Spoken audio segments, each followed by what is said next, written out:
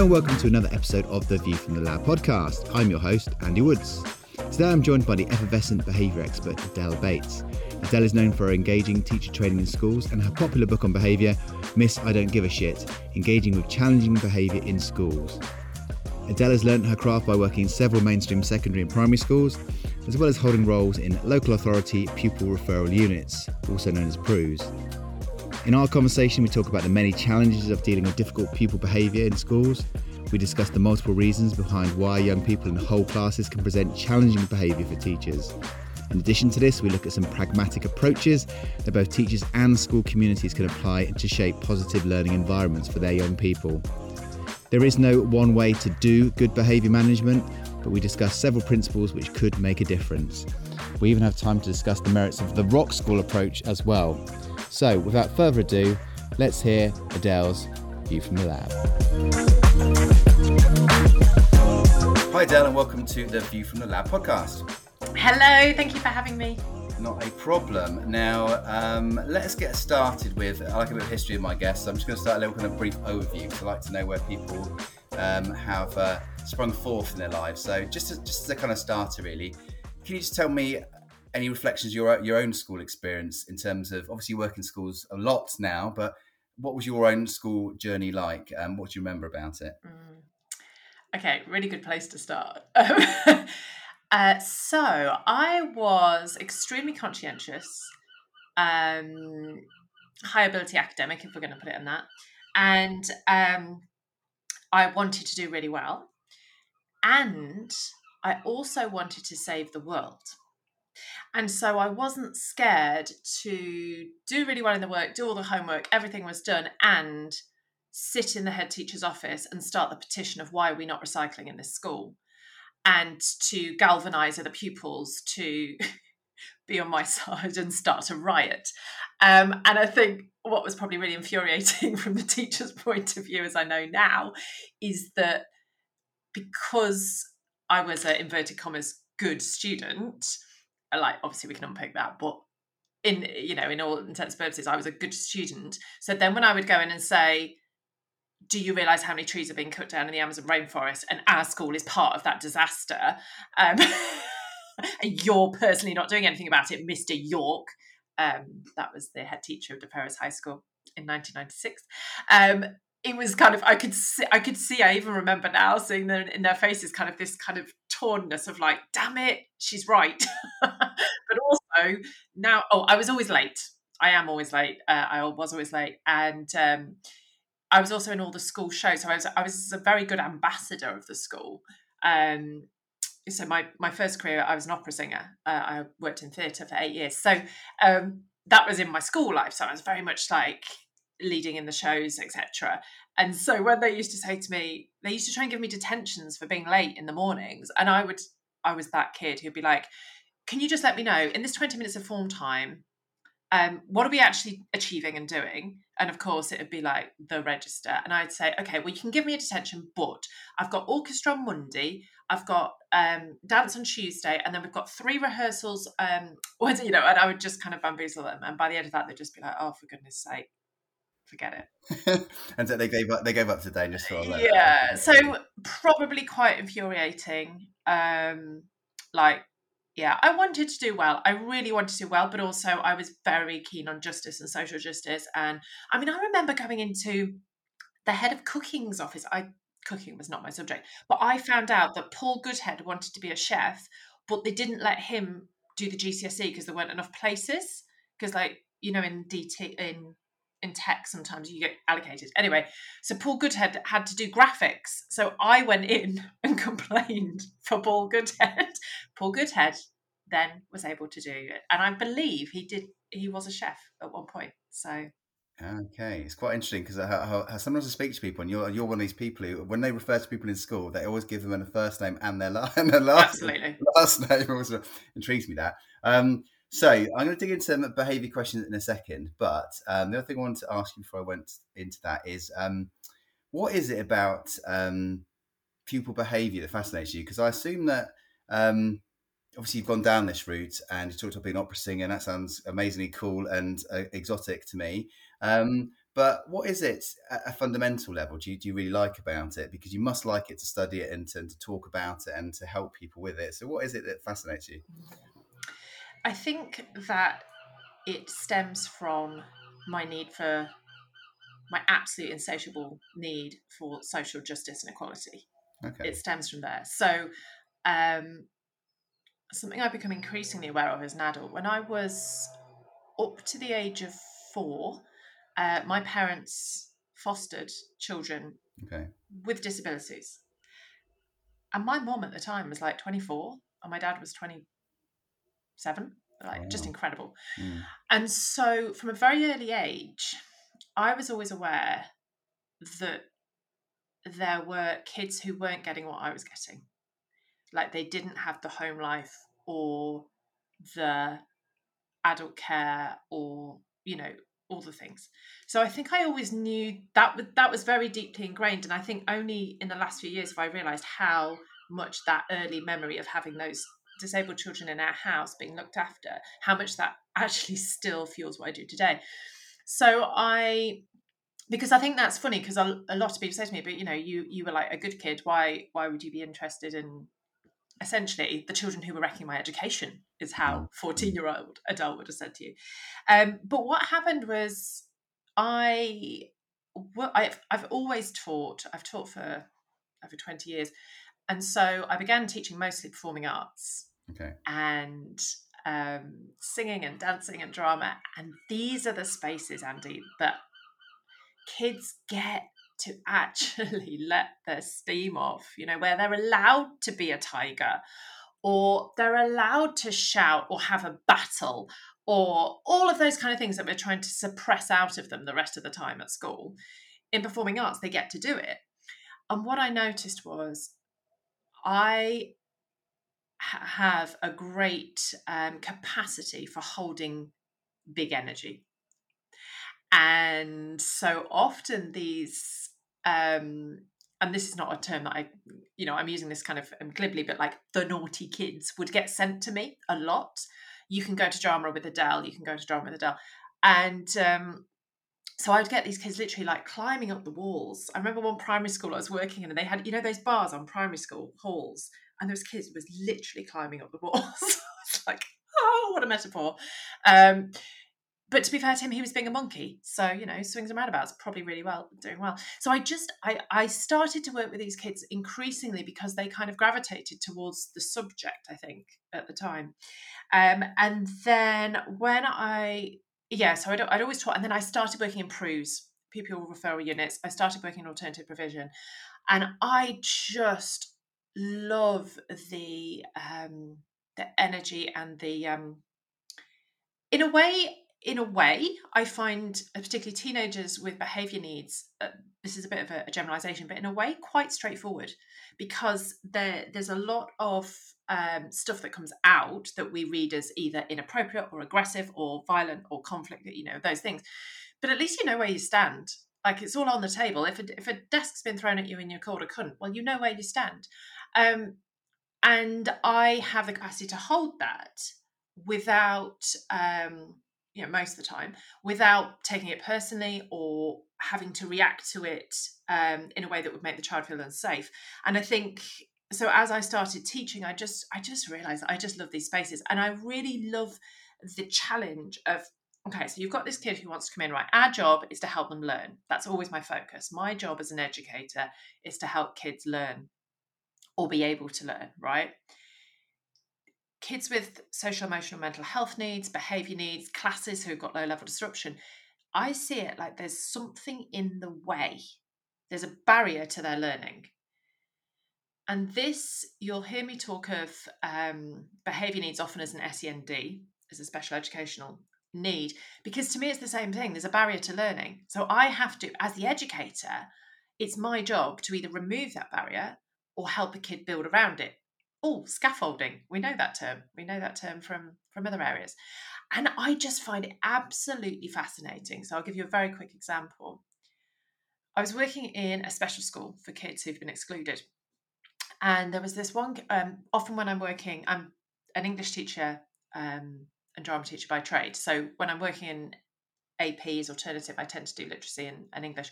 So I was in there supporting literature with kids who are like 15, 16-year-olds with reading ages of 4, like that, because they've missed so much education. They don't have the home life to support. Like, we're talking really big literacy needs. But this kid, we kind of suspected he was 13, but we actually suspected his reading age was okay.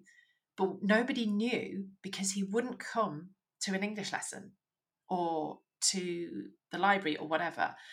And so I was like, okay, he's not going to come to me for his lesson. How can I go to him? And it turned out he was really good at climbing trees, which obviously has its advantages and disadvantages in a school environment. But he was really good at climbing trees. I, on the other hand, am a bit rubbish at climbing trees. And so what I ended up doing was asking him to teach me how to climb a tree, which was terrifying.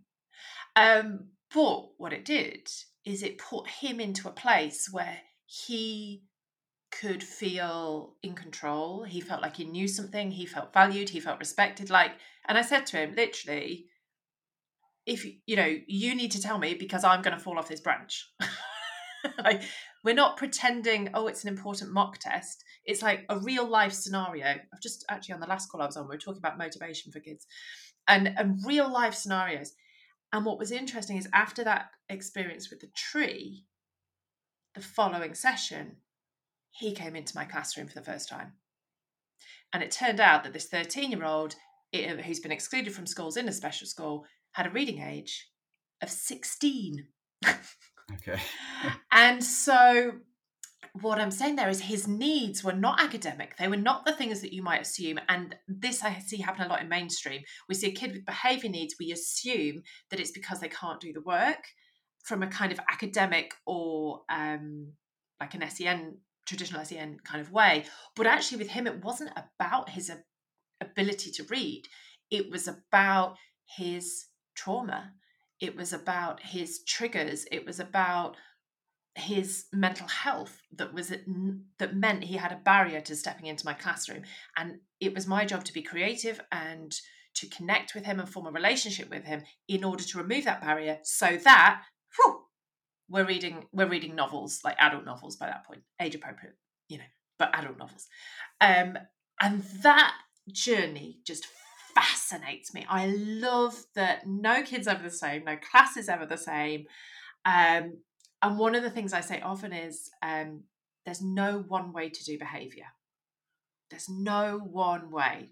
Despite what social media or currently in Britain, the Department of Education is trying to tell us, there's no one way to do behaviour, because if there was, we wouldn't need detentions, our prisons would be empty, and we'd have solved it all.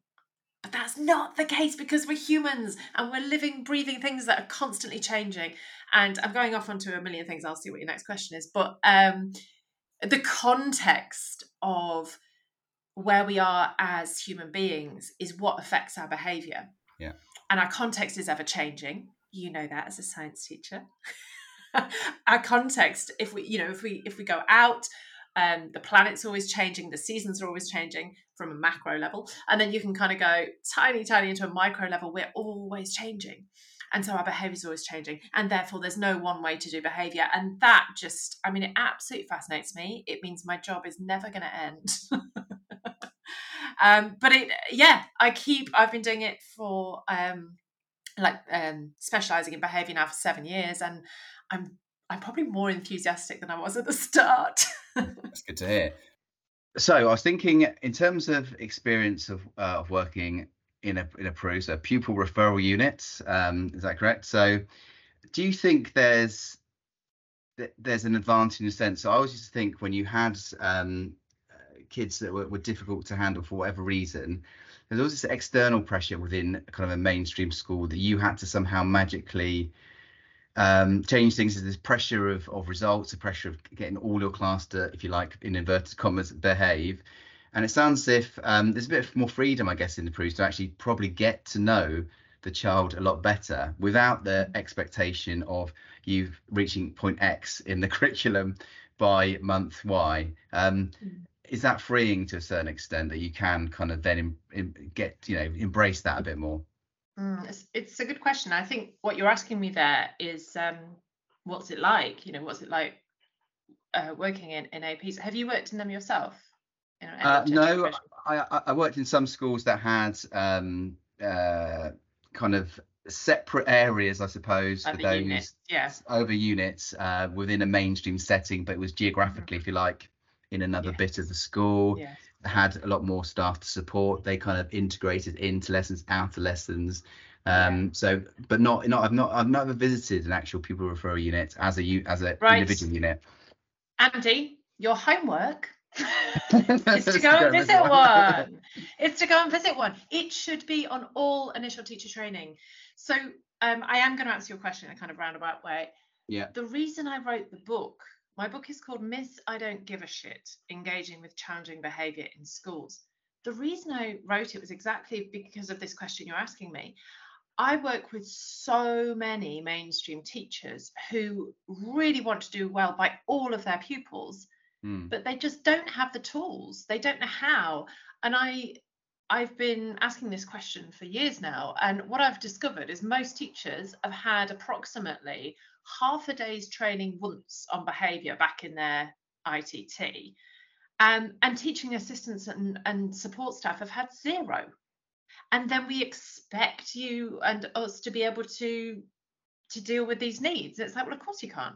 And I think you kind of alluded to it there when you said, you've got your whole class, you've got a kid who you are finding hard to handle, or a kid whose needs that are not being met, but you're not being given the support or tools to do it. So why would you be able to?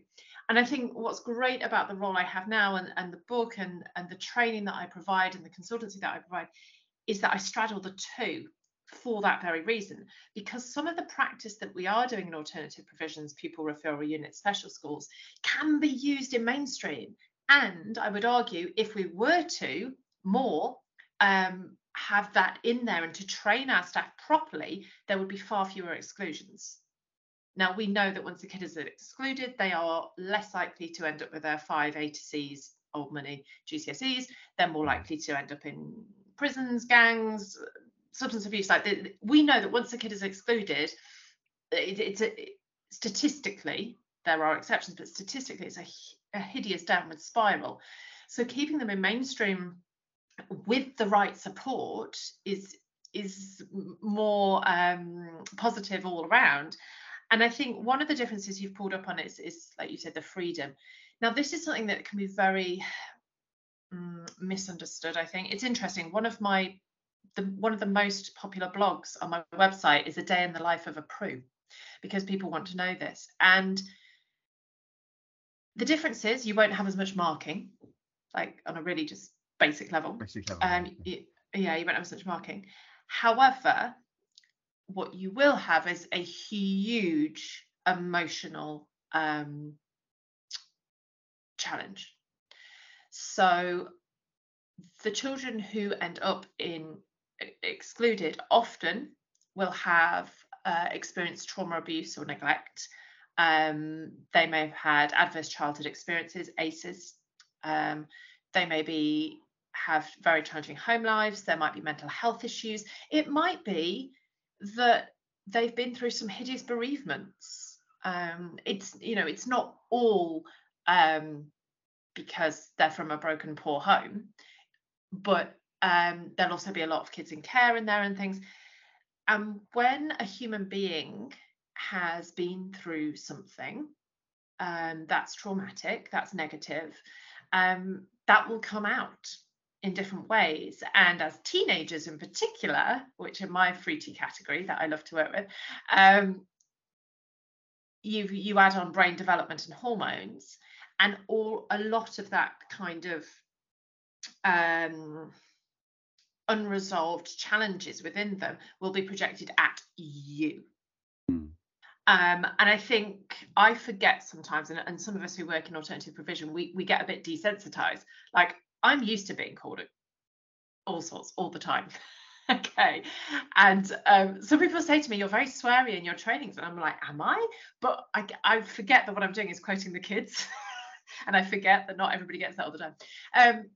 But it's, the swearing's not the thing. But the there can be a very heightened level of what can feel like personal attack. It's very, very rarely, but it can feel like that, because these young people have often developed ways of being in order to survive in the scenarios that they're in. And they take that into school, of course they do, and then school deem it not appropriate. So it's basically, you can't really compare the two. There's a completely different challenge. So yes, the freedom is, the joy is, I get to spend 20 minutes climbing a tree with a kid to help them with their literacy, and it works. And it works. I have evidence that it works. Now, when I work in mainstream and I've got 36 in front of me, because I've worked in those big comps where it's supposed to be 30 and then, oh, whoopsie daisy, there's another one. I don't have the freedom to go and run up the tree with that kid to get them back in my classroom. So the challenges are different in that way. But what I've always found, because of my experience and training with young people with behaviour needs, I've always found creative ways to bring it back into the mainstream classroom anyway. And so that is what I give schools and support schools with. I can sit there and say, look, I know what it's like to have those 36 kids, and one of them is about to throw a desk at you. Or maybe 3 of them. Since the pandemic, it seems to have increased. But because I've been in both scenarios, I do a lot of one-to-one work in the alternatives, but also I work in mainstream. So I know how to transfer the tools, and it is tools. And I think that's why I do what I do, because there are so many brilliant, fantastic teachers in our profession. We're just an amazing profession who really want to help these kids, but they don't have the tools. And then what happens, and if I want to talk to you specifically as the listener, if this is you, listen out. Sometimes what happens is, when you can't control that class, you can't control that kid, you can't get them to work, you turn it around and say, there must be something wrong with me. I shouldn't be teaching. I can't deal with this class. That kid keeps telling me to F off. I must be a rubbish teacher. And this happens a lot in our profession. And I think it's because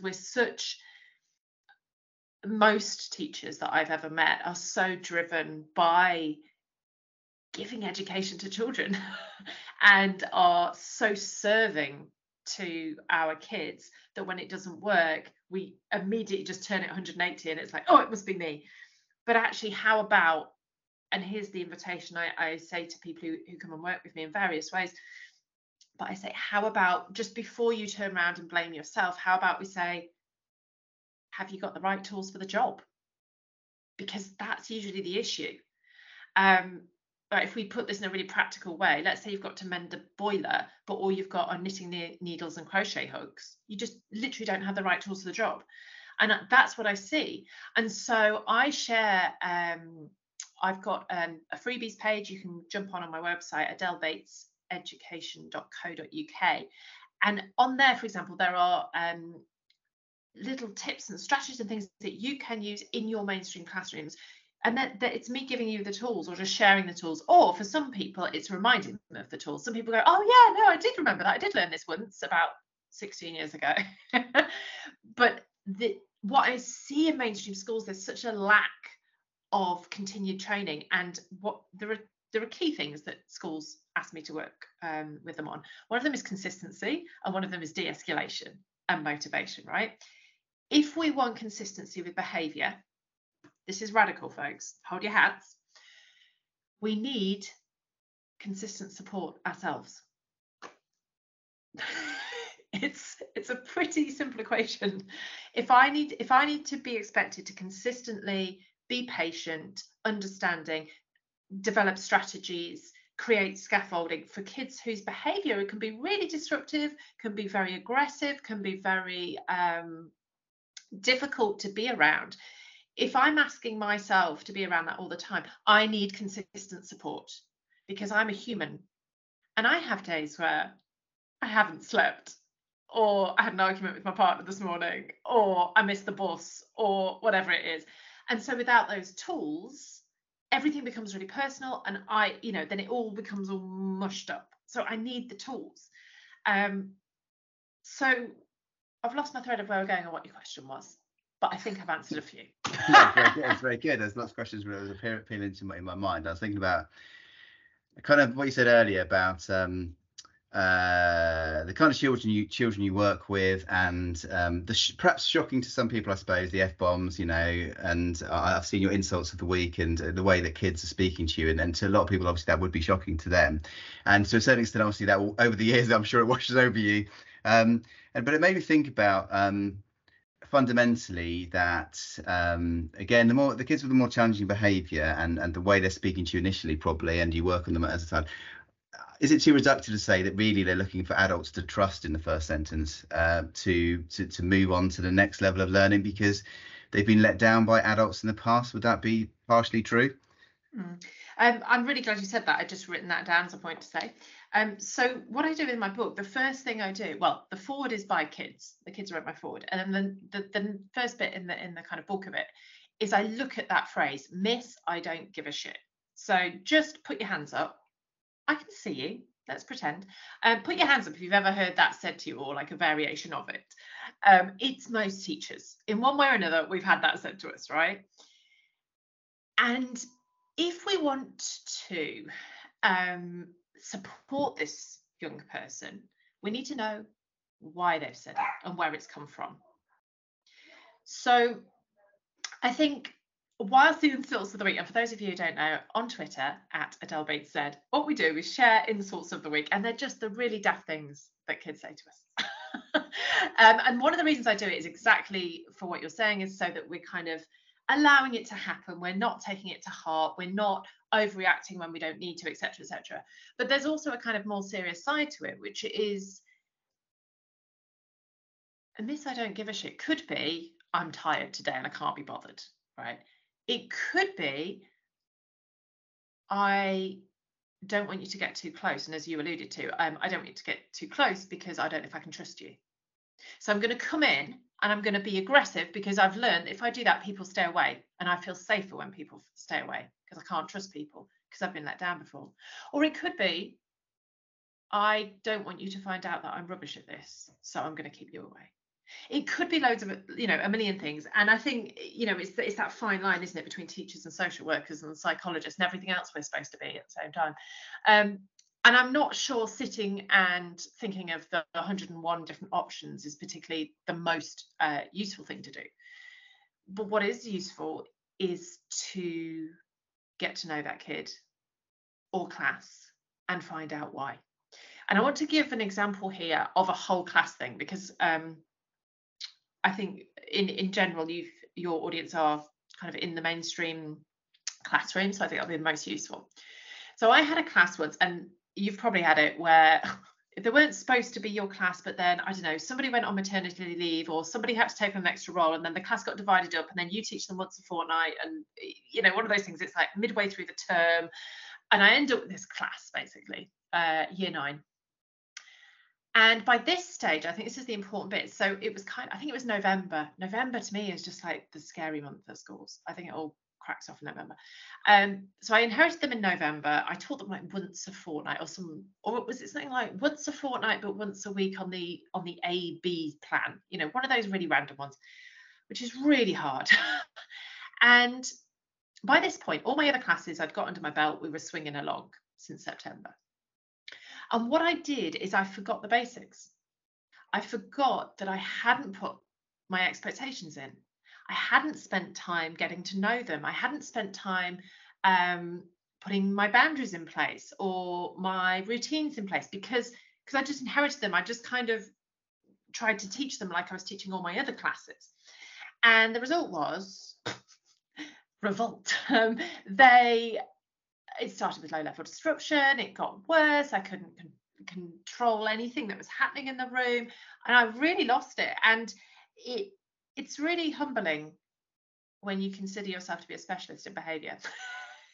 And this is the joy of my job. Like, the kids don't know that, and if they do, they don't give a shit. Like, the kids don't care who I am. They're going to be how they are. I had a brilliant PGC teacher who said to me, just remember, the kids haven't read the theory books. I was like, oh yeah.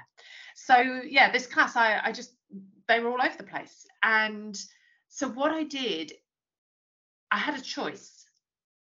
I could punish them and use all the, you know, the behaviour policy and sanctions and everything that I needed to in line with the school policy, which I did. But it got to a point where you can only punish a class so many times. Mm. And then there's that hideous thing of like, do you keep them all in, but actually 4 of them weren't talking and you're punishing them for the others' behaviour, and, you know, you get into that debate. So it's like, there's only so far, and I think this is really key, there's only so far punishment will ever take you. Mm. And we can see that in the fact of how many reoffenders come out of prison, because our prison system doesn't work in that way either. So it's like, I absolutely did the behaviour policy things, and this is the magic bit, it's the and I found out why. I found out why they didn't give a shit. I found out why they were giving me this behaviour and these behaviour issues. I found out why. So I literally sat them down. We've got a year 9 class, teenagers, and I did a version of circle time. I didn't say that to them because they'd tell me where to go, but I said, right, let's sit down. We need to get honest. And I said, look, this isn't working. Mm. I said, this is not working. Now, this is totally up to you and how you feel and what kind of person you are. For me, I actually shared, I said, when I come into this classroom at the moment, unlike the rest of my week, when I come to teach you at the moment, I feel like I can't teach. And I was quite honest. I'm a person who's like that when I teach anyway. I know that's not for everyone. But the point was, we called the elephant in the room. We didn't pretend. I didn't pretend that more detentions or more keeping in a break was going to solve it, because there was a root cause. If you don't get to the root cause, you might get compliance. You might be able to punish them into compliance, but is compliance learning? No. So I asked them. And this was, I have to say, after several weeks of me trying to work it out. And that's why I said, don't bother spending all that time trying to work it out yourself, because it's usually a waste of time. So I asked them after several weeks of going, what is it? Is it me? What have I done? Anyway, I sat down, I said, what is it? And they said, basically, they'd really liked their previous English teacher. They were really annoyed that he didn't teach them anymore. And I just didn't have the right face. It was that simple. It was that simple. They felt like they'd built a really good kind of relationship and routine and trust, and established their way of working in an English classroom with this teacher. He'd gone and they'd got me and they weren't happy. That was it. And I said, okay. So the first thing I did was acknowledge that and said, that makes sense. I would be annoyed too. In fact, I can remember when it happened to me when I was a pupil. Like, I get that. I absolutely get that. And I said, right, obviously I'm not going to turn into him. And for timetabling reasons, whatever, that is how it is. And so with that in mind, and this is what I love about teenagers, is they can have these conversations. I said, with that in mind, what do you think would be the most helpful for us? Because we're going to spend the rest of the year together. And because they're teenagers and they're wonderful, creative, innovative human beings who think out of the box, they're able to take that and think about it and contemplate, and then there starts building the trust and respect, because I haven't pretended. I haven't, you know, I've dealt with the elephant in the room. And it turned out, actually, what was interesting, they couldn't, there wasn't like there was a magic thing that I needed to do. This is not, what's that film called? Rock School. Well, you know what, you know, the film where the teacher comes in and waves a magic wand. It wasn't that. I'm not talking about that moment. It wasn't actually any action that I needed to do. It was the fact that I'd had the conversation. That conversation took maybe 15 or 20 minutes out of one lesson, right? After that, for the rest of the year, we had them completely focused every single lesson, and I was able to teach them. So I think this is a big piece, a big permission piece that I give to teaching staff around behaviour, which is, you've got a choice. You can push on and push on and push on. And you might, yeah, as I said, for some kids, you might get compliance. For kids with behaviour needs, for SEMH, you won't. You'll get either fight, flight, or freeze. Or you can deal with the elephant. You can actually call it out. And it can be hard. And I think that's why we need support to do that. Because not every teacher is going to feel comfortable doing that on their own. the first time. So yeah, it's finding out what's going on behind the behaviour enables you to actually deal with it. Because that way, actually, there weren't any behaviour needs after that at all in that class for the whole rest of the year because of a 20-minute conversation. Oh, I love my job. Yeah, there's lots to unpick there. I was thinking about, well, quite a few things actually. I was thinking about a class that came up in my mind. I was thinking when I changed schools, I taught in a few schools, and as you said, when you go to new school, it's irrelevant who you are, how long you've taught, etc. And the challenge I had with a top set class who, in a funny way, I kind of reflected it now. They didn't have what's typical is I used to teach science, and you go to school and there wasn't a science teacher there at all, and they almost resented having to do some work in a sense. And I used to think, well, why aren't they clapping? I've arrived and I can help them with their GCSEs. They're resisting me. What is wrong with them? It was one of the hardest years, and I taught like 15 plus years by then. And I was like, what is going on here? Why are they behaving? Why are they resisting me? And actually, remember to talk about gender, but it was the boys were very against me for some reason. I felt like they had perhaps ruled the roost, for want of a better phrase, for a year when they could do as they pleased. And here was Mr. Woods coming in and saying, no, we're not doing that, And I felt there was a big resistance there of the, I don't know, alpha males, I don't know, the more rowdy ones in the group. And I found it extremely difficult. So that was the first thing I was thinking about. And the second thing I didn't want to let go of my brain was rock school, because for those that, I'm sure some people see a Jack Black film where Jack Black comes in as a supply teacher and starts teaching these primary school age kids. But it kind of pinged off something in my brain that when I watched it with one of my kids recently, I thought, what's fantastic about that film? It's a kind of bit like progressive education, possibly. I don't know. Because why he was successful, I felt, was because he basically gave all the kids an opportunity to be successful at something. Whether it be, the band manager, the keyboarder, the lead guitarist, the singer, all those kind of different roles really. And it worked very well, because actually, wouldn't it be great in a sense you could do that at schools and you could give kids, maybe it's not pandering, but going to with their strengths a bit too much perhaps. We can't just do the things that we're good at to get better. But I thought it's quite an interesting thing. I don't know if you've got any reflections of rock school, I was going to say, in terms of your behaviour. Interestingly, I've actually never watched it because I'm not a fan of that particular actor's Okay, acting. I can understand that, but that was my reflection on it. I've seen the trailer. Character was very good at. I think as well, I watched those trailers and just go, oh, for goodness sake, it's not like that. But okay, I do want to pick up on a couple of things you said. So there is this kind of strange idea that we must force kids to do things that they don't like, they're not good at. Okay. And yes, we need to for exams, right? I had to do physics. Physics is my worst subject. Sorry, I realise who my audience is.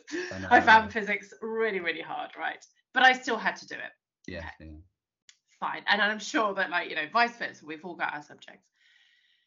Now, what is brilliant, and this is where I start geeking out, is that we've discovered in the last 20 years, neuroscience has come on so much. And what excites me from a behaviour point of view for our kids is that the neuroscience is now backing up what a lot of us have known for a while.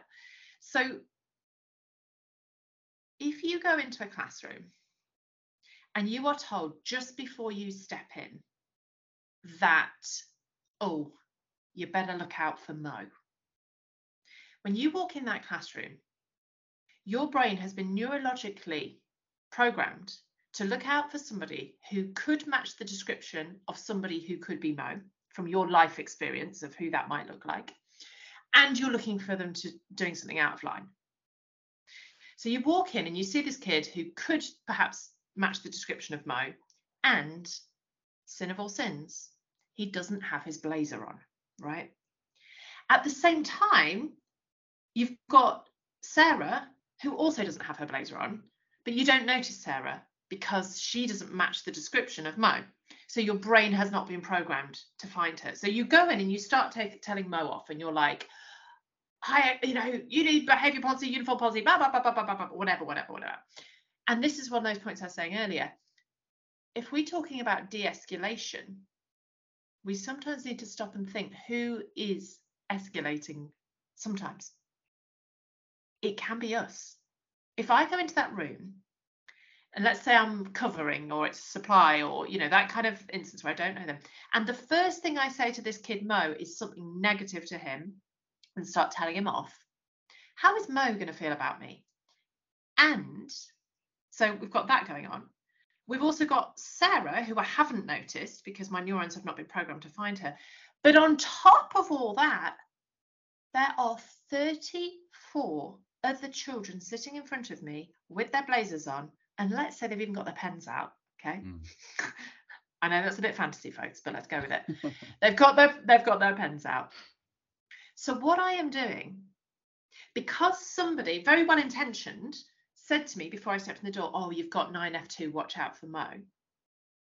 I have programmed not only my brain, but now also Mo's brain. But now, as I go in and start to tell Mo off, I am making sure that every single child in that room's attention is on negative behaviour. And what neuroscientists have taught us is what we appreciate appreciates. So what we look for, we see, and what we look for grows. So I am giving the subliminal message in that moment that the most important thing in that room is that Mo doesn't have his blazer on. And yet schools say to me, oh, but what about the other 29 kids? Or what about the low level disruption is disrupting all. Actually, in that moment, I am the one who has chosen where to start programming everybody else's brain, and everybody else's brain is programmed on Mo. Okay. And then just think of the difference of, okay, someone comes and well intentionally says, look out for Mo. And instead, I know they've said that, and what they've essentially done is they've planted an unconscious bias in me. And so therefore it's my job or responsibility, I would say, as an educator, to be aware of that. And to go in, maybe I do clock the possible Mo who doesn't have his blazer on, but what I make myself look for are the other 32. And I say, lovely to meet you. Really good to see that you're all here. Most of you have got your pens out. Oh, and a couple of you are getting your blazers on now, which is great because now we can get on with the lesson. So you've given that expectation of, I expect all your blazers to be on, but you have done it in a way that has flipped it so that our neurons are looking for everybody with their blazers on. Now, this might sound like a really, really, really small example, and I know that this isn't going to solve your behaviour issues over the next fortnight with, the over 200 kids that you teach. If you want that, come and work with me. But what I'm showing you with this example is that now linking back to the point you said about creating roles so kids can be engaged. All of us as humans do better when we feel comfortable. So what I'd like to do now is just a very, very quick experiment. Have a little think of something that you feel like you're not very good at.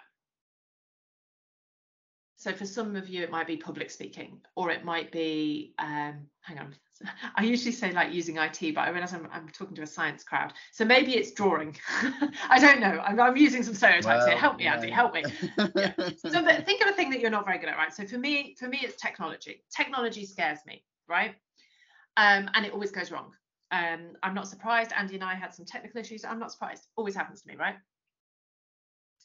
Now, when I'm in that kind of space, thinking about something that maybe it's heights. There we go, there's another one. Maybe it's something that I'm a bit scared of, I'm not very good at, right?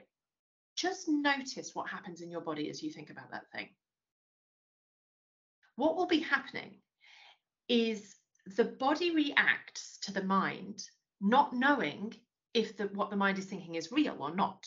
So if I'm thinking of a memory of all the IT failing and disaster happening in a presentation or whatever, my heartbeat will start to quicken. My shoulders will go up. My breathing will become more shallow. My nervous system becomes deregulated, right? Now, the fact that that's just a memory is the bit that I get to override as a fairly regulated adult. I'm able to kind of go, okay, I can breathe, I can bring it down. I'm not there now. The technique seems to be working, touching a lot of wood. Let's hope it's all good. But in that moment, as you're looking at that thing that you're not very good at, let's say on top of that, you're surrounded by your peers who could take the mick out of you. Or you've got a teacher in front of you who could call on you at any point and go, and what is the answer to question 3? Okay. So you can start to see that as the nervous system in our bodies biologically starts reacting, what it's doing is reacting to a perceived threat. And when we do that, the amygdala, the part of our brain in the limbic system that is responsible for emotions, it's responsible for fight, flight, or freeze, is super engaged. And in contrast, the prefrontal cortex, which is your third eye in between your eyebrows, that is not able to engage fully. Now, that is the part that is responsible for things like rationalizing, analyzing, reflecting, empathy, imagining what it's like to be in somebody else's shoes, learning your subjunctive verbs. It's that kind of place. And so, if we want children to be able to learn, even things that they find hard, even things they're not very good at, etc., etc., if you want to put me in a physics classroom, what you also need to be aware of is how to enable the very biological system that we walk around with all the time as humans. How do we keep that regulated? Because if I'm regulated, if I'm with a teacher who I trust, who I find, I have a fairly good working relationship with, if I'm around my friends, if I've had enough water, if I'm sitting on a chair that's not one of those really annoying stools that kind of wobbles, if, all those kind of things, if I feel safe, and then if we're talking about our kids with trauma, abuse, neglect, we've also got a whole of the safety and belonging inclusivity issue. I haven't got time to go into that now, but you can read about it in the book.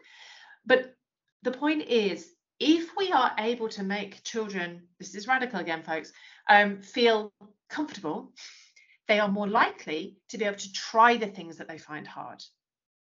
So that thing that you're thinking of that you're not very good at, or that scares you, or whatever, let's say the heights, if you're scared of heights, you're more likely to try abseiling if you're with an instructor that you trust, if you are with people who are supportive and are saying, it's okay, you can give it a go, you're all right, rather than somebody who goes up to you and goes, if you don't do this, you'll get a detention.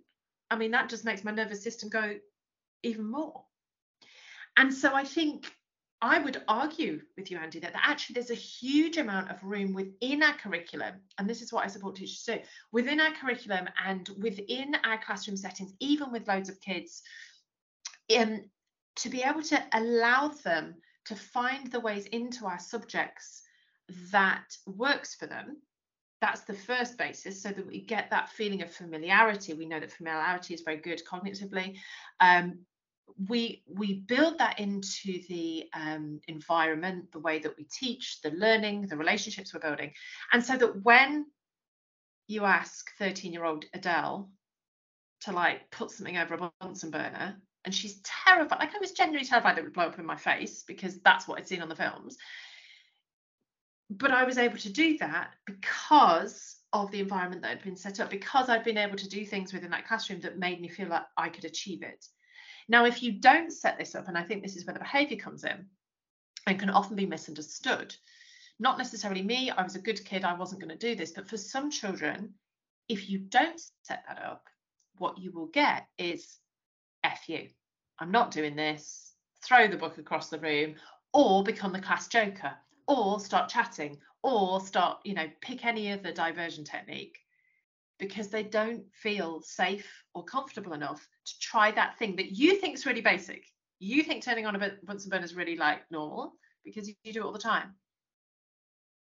For some of us, that's still hard.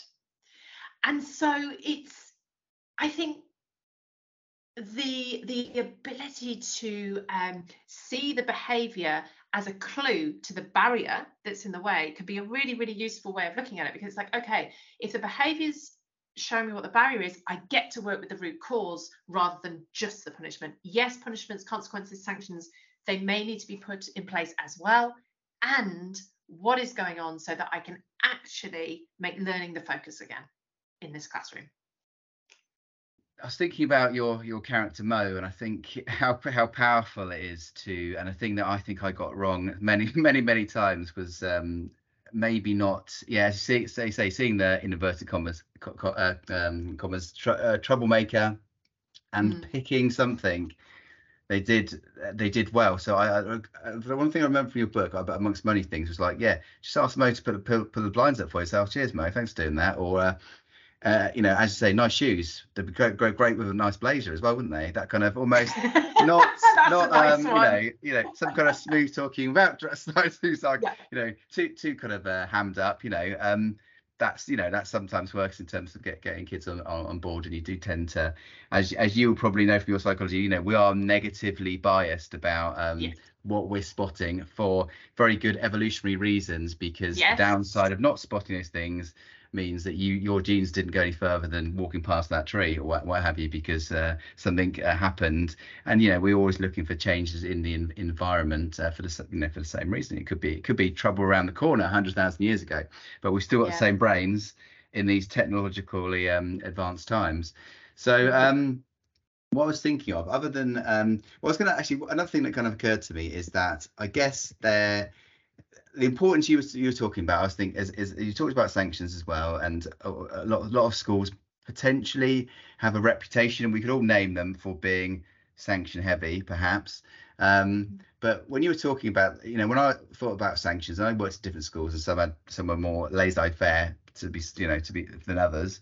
It tends to be the bigger schools that couldn't have those systems. But I always thought it was important that if you, as a teacher, you were giving sanctions, and the problem is you always forget. Sometimes you forget and have a detention next Wednesday, and you've forgotten you've given Mo detention. But actually, the powerful thing also, and we talked about dogs earlier on, and I'm learning this with my puppy as well. In terms of if you're telling, if you're giving someone some instructions that is the wrong thing to do, however that might be, you have to then, you know, do the sanction, I suppose, whatever it might be, 10-minute detention or what have you. But you have to have the conversation afterwards. For it to move on. So any thoughts about kind of whole school behaviour? I mean, you must see lots of different examples of whole school behaviours, and you must, in terms of the way schools manage them.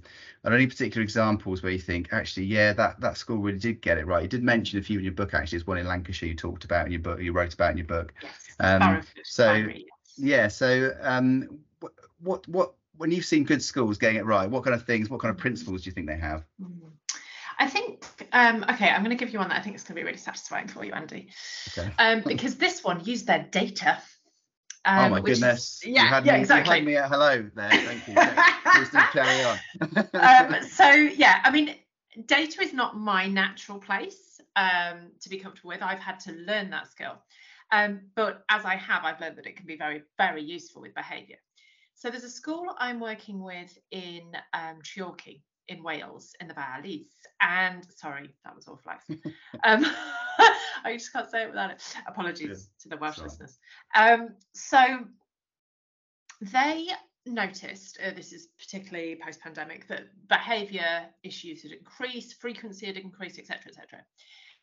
And they did something very, very clever, and I really want to pass this on to as many schools as possible.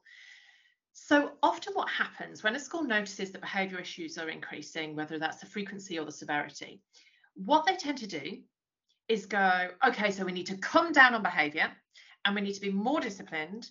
And why don't we start with uniform? It's usually the thing.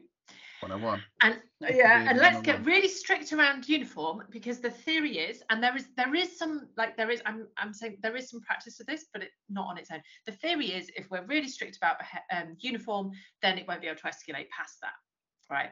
And there is some sense in that, and I'm not saying there isn't, but what mostly happens is that's where it ends. That's where it ends for a lot of schools. And what they do, we talked about it earlier, is by doing that, inevitably, you have a load of really boring assemblies where somebody in SLT stands on the stage and essentially, I've seen this so many times, barks at the children.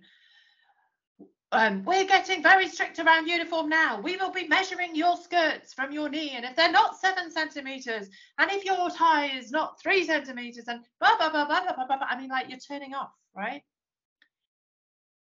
And that's kind of how it comes out. What this school did instead is they went, okay, behaviour is getting fruity. We need to do something. Let's look at the data. And they discovered, it was a secondary school, they discovered that actually most of their behaviour points were coming from year 9 girls. So suddenly you've gone from like 1,000 kids that you were going to come down with behaviour, whatever that would mean, on. But actually, it was year 9 girls. And then from the year 9 girls, they discovered that it was actually about 15 girls in year 9 who were actually causing, like, statistically disproportionately, a huge amount of the behaviour points. And what's interesting, of course, historically for that school, and I would say I see this in a lot of schools, it's not often year 9 girls. It tends to be more the boys at that stage. Sometimes, big generalizations, but what they'd done is looked at the data. So what it meant was they could deal with the issue because they knew who they were talking to. And so what they did is they got this group of girls and they started intervention and support work with those girls to find out why, what was going on. And it turned out a lot of them were having a lot of issues with managing anger. They didn't have the tools to manage the anger in themselves. Now, these kids are post-pandemic kids, so I think, if I get this right, they would have been the ones who kind of missed out on the transitions year 6 to 7 and feeling the effects now. It's that kind of cohort. And so then they were able to start doing some work. And I'm not saying it was easy work or that it's by any way kind of solved magically, but what it meant was they were supporting the need where it was, instead of trying to do this blanket approach that just makes your conscientious students more conscientious and more anxious. We are guilty a lot of the time of creating anxiety in our kids. No, let me take that back. Not creating it, but adding to the problem, I would say. Those assemblies of, you need to do this, you need to do that. The kids who are going to be listening are your conscientious kids who are already like, oh gosh, what should I be doing? And we just heighten everybody. Again, this escalation we're doing. So yeah, that in recent kind of months, that's the practice that I was really impressed with. I've got a blog post on, what's it called? Behaviour and data or something like that. Yeah, I have got one on it. And because also it's really important to look at our biases that come up. Okay, so when you look at the Timpson report from 2019, which was done around exclusions, you are more likely to be excluded from a mainstream school if you have an SEND, if you're a kid in care, if you're a Gypsy Roma traveller kid, if you are a Black Caribbean boy or Black Caribbean heritage. Those statistics don't come from nowhere. They start within our classrooms. They start from the fact that we have negative biases. Like someone said to me about Mo, but how many of us, hands up, have gone, oh, you're so-and-so's cousin. Oh, the one I've just got rid of after 4 years. Oh, what is neurologically being programmed into my brain? How am I going to act with that kid? How then are they going to act with me? And then you can see how that gets replaced by those different characteristics that we see being excluded more. And so I think jump on my website, look at that blog around the behaviour and the data, because I think that practice can really lift the then school-wide strategies and behaviour policies that schools are creating, because then they're making behaviour strategies and approaches that are appropriate for their pupils, for what's going on in their school. And if you still want your skirts to be a certain length and your ties to be a certain length, fine, get on with it. But that is not going to solve anything because it's a blanket approach. Yeah. Did that answer your question? Yes, definitely. And yes, my science brain liked the idea of being a bit more targeted, I guess, with looking for patterns. And I know you've got to go in a minute, Adele, and I know that there's plenty more to talk about. Maybe I'll get you back on in the future to talk on the podcast. Just final thing, really. Obviously, you've got a brilliant book out at the moment, and I know you do training, etc. For many schools across the country. Are there any things that kind of helped you with your behaviour? So any other resources or books back in the day that you read and thought, actually that was quite a nice introduction? Or is there a couple of books you'd recommend other than your own as well, that would also help people kind of reflect on behaviour before we go? Good question. So I'm going to recommend two. The one that probably one of the first ones I read was Sue Cowley. So that would be one of there aren't Classics, many of yeah. us, I know that one, yeah. I know that one. female behaviour specialists with a swear word in their title, Yeah. Getting the boogers to behave. Yeah, I remember that one. Was Yeah, one of the first ones. And a book that I've been reading recently. So I've got a mastermind that I run for leaders. So it's for like deputy heads, assistant heads, leads of pastoral behaviour, that kind of role. And we've been looking at recently, just picking up from the last conversation about school-wide approaches to behaviour, we've been looking at how you influence and support other staff with behaviour. Because there's two things here, isn't there? There's like your behaviour practice in your classroom, but then there's also school-wide behaviour and the consistency that you want across there. So that's been something we've been doing in the mastermind. You can come along and join us in there on Adele Bates education.co.uk/mastermind. But the last session that we were looking at, this kind of looking at how we influence and support other staff. And one of the books that's been supporting me with that is called The Art of Quiet Influence. So that's really, really interesting, because kind of similar to the uniform policy stuff. It's not about, we're going to have a staff briefing and this is it now. We are going to be really cracking down on every time you see a kid in the corridor with chewing gum. Like, rather than that, it's how do you build trust with your staff? How do you support them when things are hard with kids? How do you support them when year 10 just aren't engaging and they're coming into your office saying, here's my resignation letter? So yeah, those, I think that's the book that's been supporting more recently around behaviour. It's not like actually about behaviour, but I think what I'm discovering increasingly is behaviour is about how human beings are in the world and how we are with each other, and how to make each of those interactions as positive an exchange as possible. Because, and this is kind of really comes down to the nooks of why I do what I do, because I think if we are able to foster that in our schools, positive exchanges, working together collaboratively, we have the potential to prevent wars. We look out into our society at the moment, there are huge wars going on. Now, when I see a war, I genuinely see a group of children against another group of children throwing things at each other because they don't understand, and there's hate, and there's destruction, and there's aggression, and there's trauma, and it's all built up, and my weapon's bigger than your weapon and I need to, get rid of you, or whatever it is.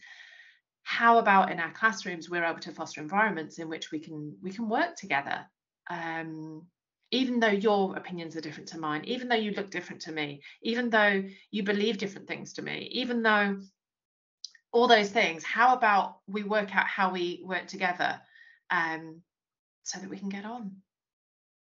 Nice point. Nice point to end on. Thank you very much, Adele, for your time today, and best of luck with your mission of improving the lives of young people in the UK. So thank you very much for joining me today. Thank you for your time. Bye-bye. Well, I hope you got a lot out of that episode. It was great to talk to Adele about her experience and her strategies on how to handle challenging behaviour in the classroom. Adele is passionate about what she does, and I do recommend you read her book if you get the chance. You can also find her online on adelebateseducation.co.uk, and of course all the social media platforms. Do you know someone who's making a real difference in education like Adele? If so, I'd love to hear from you. Please email me your recommendations at andy.woods@pearson.com. Thanks so much for listening, and I'll see you on the next one.